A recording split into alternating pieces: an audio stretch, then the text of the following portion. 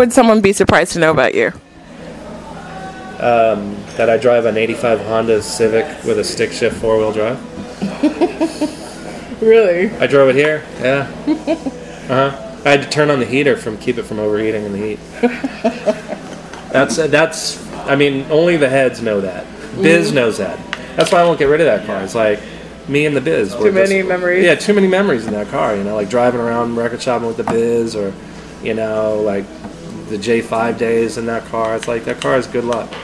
So I'm gonna be buried in that car. Hopefully not today. Right.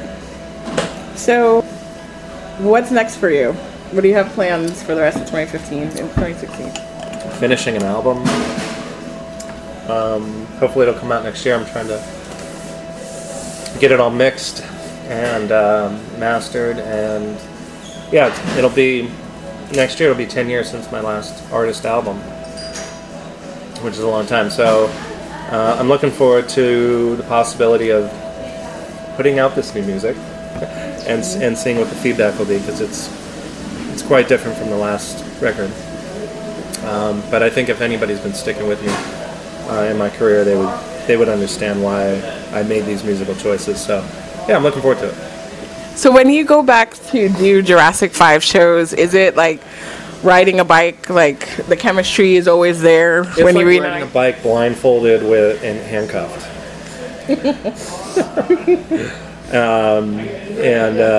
Yeah, I mean it's like it never stopped. You know, the vibe is there. You know, the chemistry amongst everybody on the stage is so magical.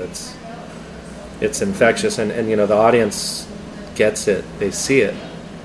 What it's like for 6 people on stage having a good time, you know, and that's why they're having a good time. You know, we don't phone it in. We don't, you know, what you see is what you get, and I think, you know, that's why J5 has such staying power is beyond the music, is the stage performance. Mm-hmm. So whose idea was the big turntable?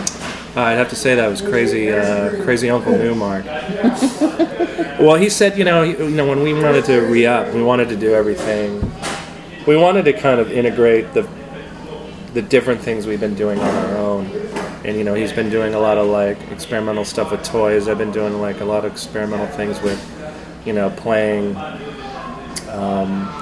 you know, guitar turntables and stuff, like at the Hard Cell at the Holly Bowl, and a turntable around my neck. Mm-hmm.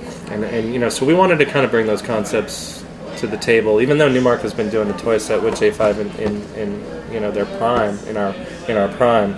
We wanted to kind of reinvent it. So he's like, I want to play a huge turntable, and I think he was kind of half joking. I was like, well, we should play on a big turntable. We should play on 2. And then we got the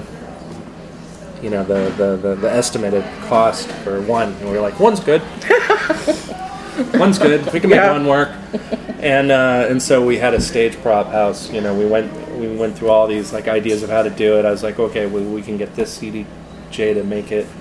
You know, and then they said, well, you know, so we went through all these problems, and finally we got them to build something that worked, actually, and it was a lot of fun. Yeah, that's really cool. Okay, so here's my last question. If you weren't doing music, what would you be doing now? I don't know. I mean, I went to school for fine art, so I might be doing, like, production designing for movies or something, or art directing. That's kind of the trajectory I was on before I found hip-hop. Mm-hmm. Before that damn Jungle Brothers album. Yeah. Well, yeah, you've been successful for sure. Yeah, let's hope I can keep going on. Keep it going. Yeah, man. Yeah. So nice. It's been fun so far. Yeah, I would say so. Yeah. Yeah. Well, thank you so much for your time. Thank you. Thank you.